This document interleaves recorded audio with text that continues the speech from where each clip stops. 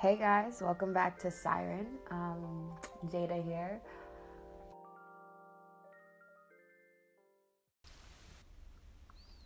Yeah, I'm just here. I'm just kind of hanging out. The sun's kind of sort of setting. I've got the windows open, the doors open, candles lit. And I'm just kind of chilling, just relaxing on this Friday, which is super rare for me. It's usually the opposite. But yeah, I'm just here just kind of like going through it, I guess.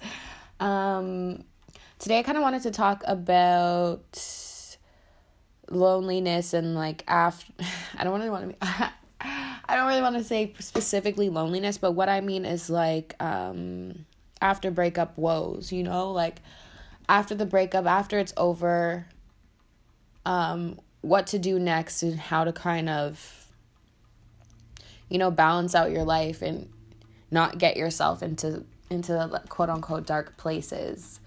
So that's kind of what I wanted to talk about, especially since I'm feeling like I'm in that kind of situation at the moment. I want somebody to please write in, tell me if you're going through a similar situation and how you're dealing with it, if you are, or if you aren't, even if you aren't dealing with it, write in and tell us how miserably you're failing, because yeah, I'm probably failing pretty fucking miserably at it. I mean, I am sitting here drinking wine by myself, literally by myself, and I think this is like,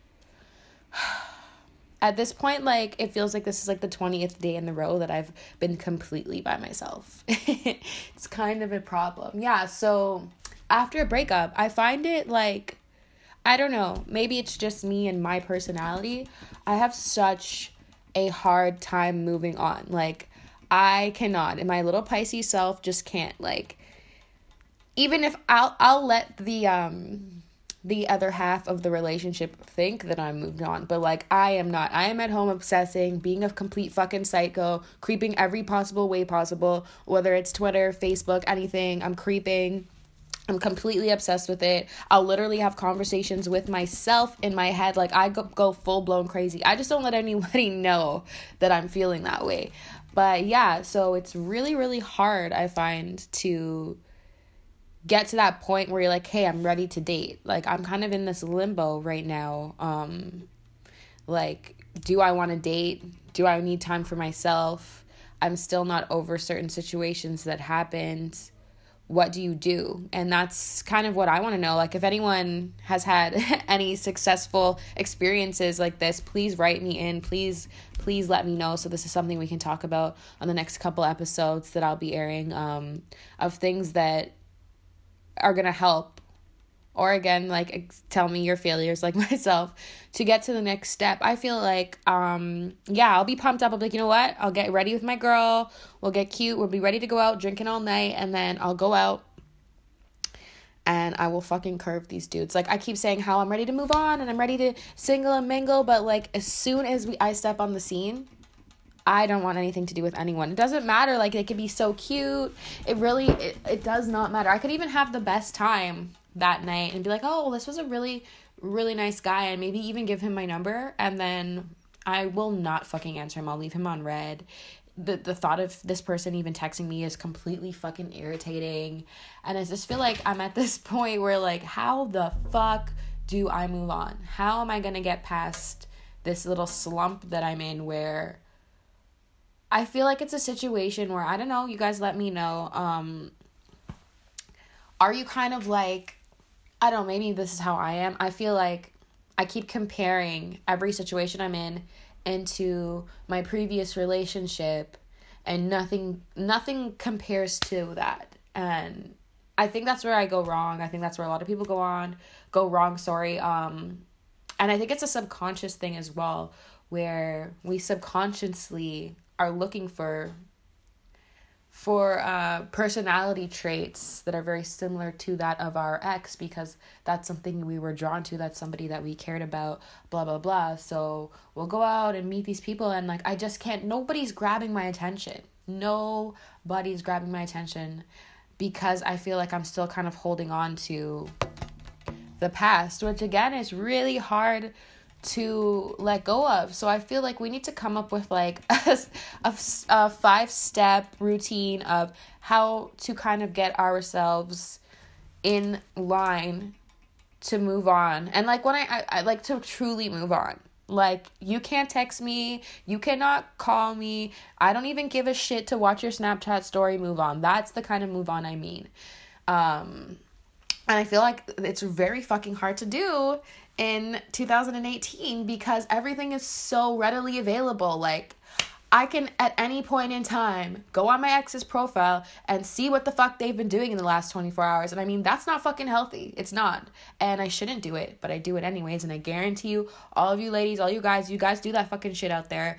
And it's going to keep you holding on to shit. Like, I feel like we need to get better at letting go. And with this whole social media thing, like, why is it so fucking hard for me to delete somebody? Like, it's so hard for me to delete my ex.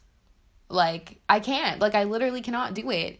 Or, like, even if I do, I purposely leave my profile open just so you could see my shit. And, like, his profile's open too. You know what I mean? Like, it's fucking stupid. And it's not conducive to moving on in life. So, yeah, if anyone out there has any tips, any tricks, anything, please email the podcast at sirenpodcast@outlook.com. Email me.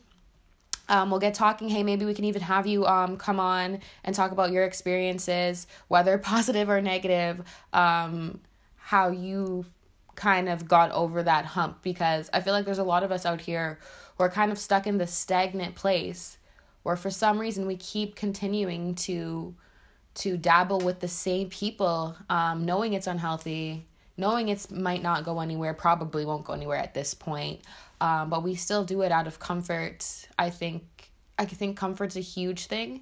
I feel like once you've spent so much time with somebody, they've seen every part of you, that you're so fucking comfortable with them that, like, you know, it's just so much easier to just redo what you're doing with that person and completely have to reopen with another person and learn and whatever. And there's those butterflies and nervousness. And I think another huge thing about it is the whole trust aspect too. Like, do I give this person my trust and let them peel off all of the layers that is me for it to probably end up just like every other situation, which is fucking terrifying. So when you look at it, it's like, hey, do I get my heart broken all over again? Or do I continue to do what I'm doing with this person? Hey, my heart's already been broken and I already know what to expect.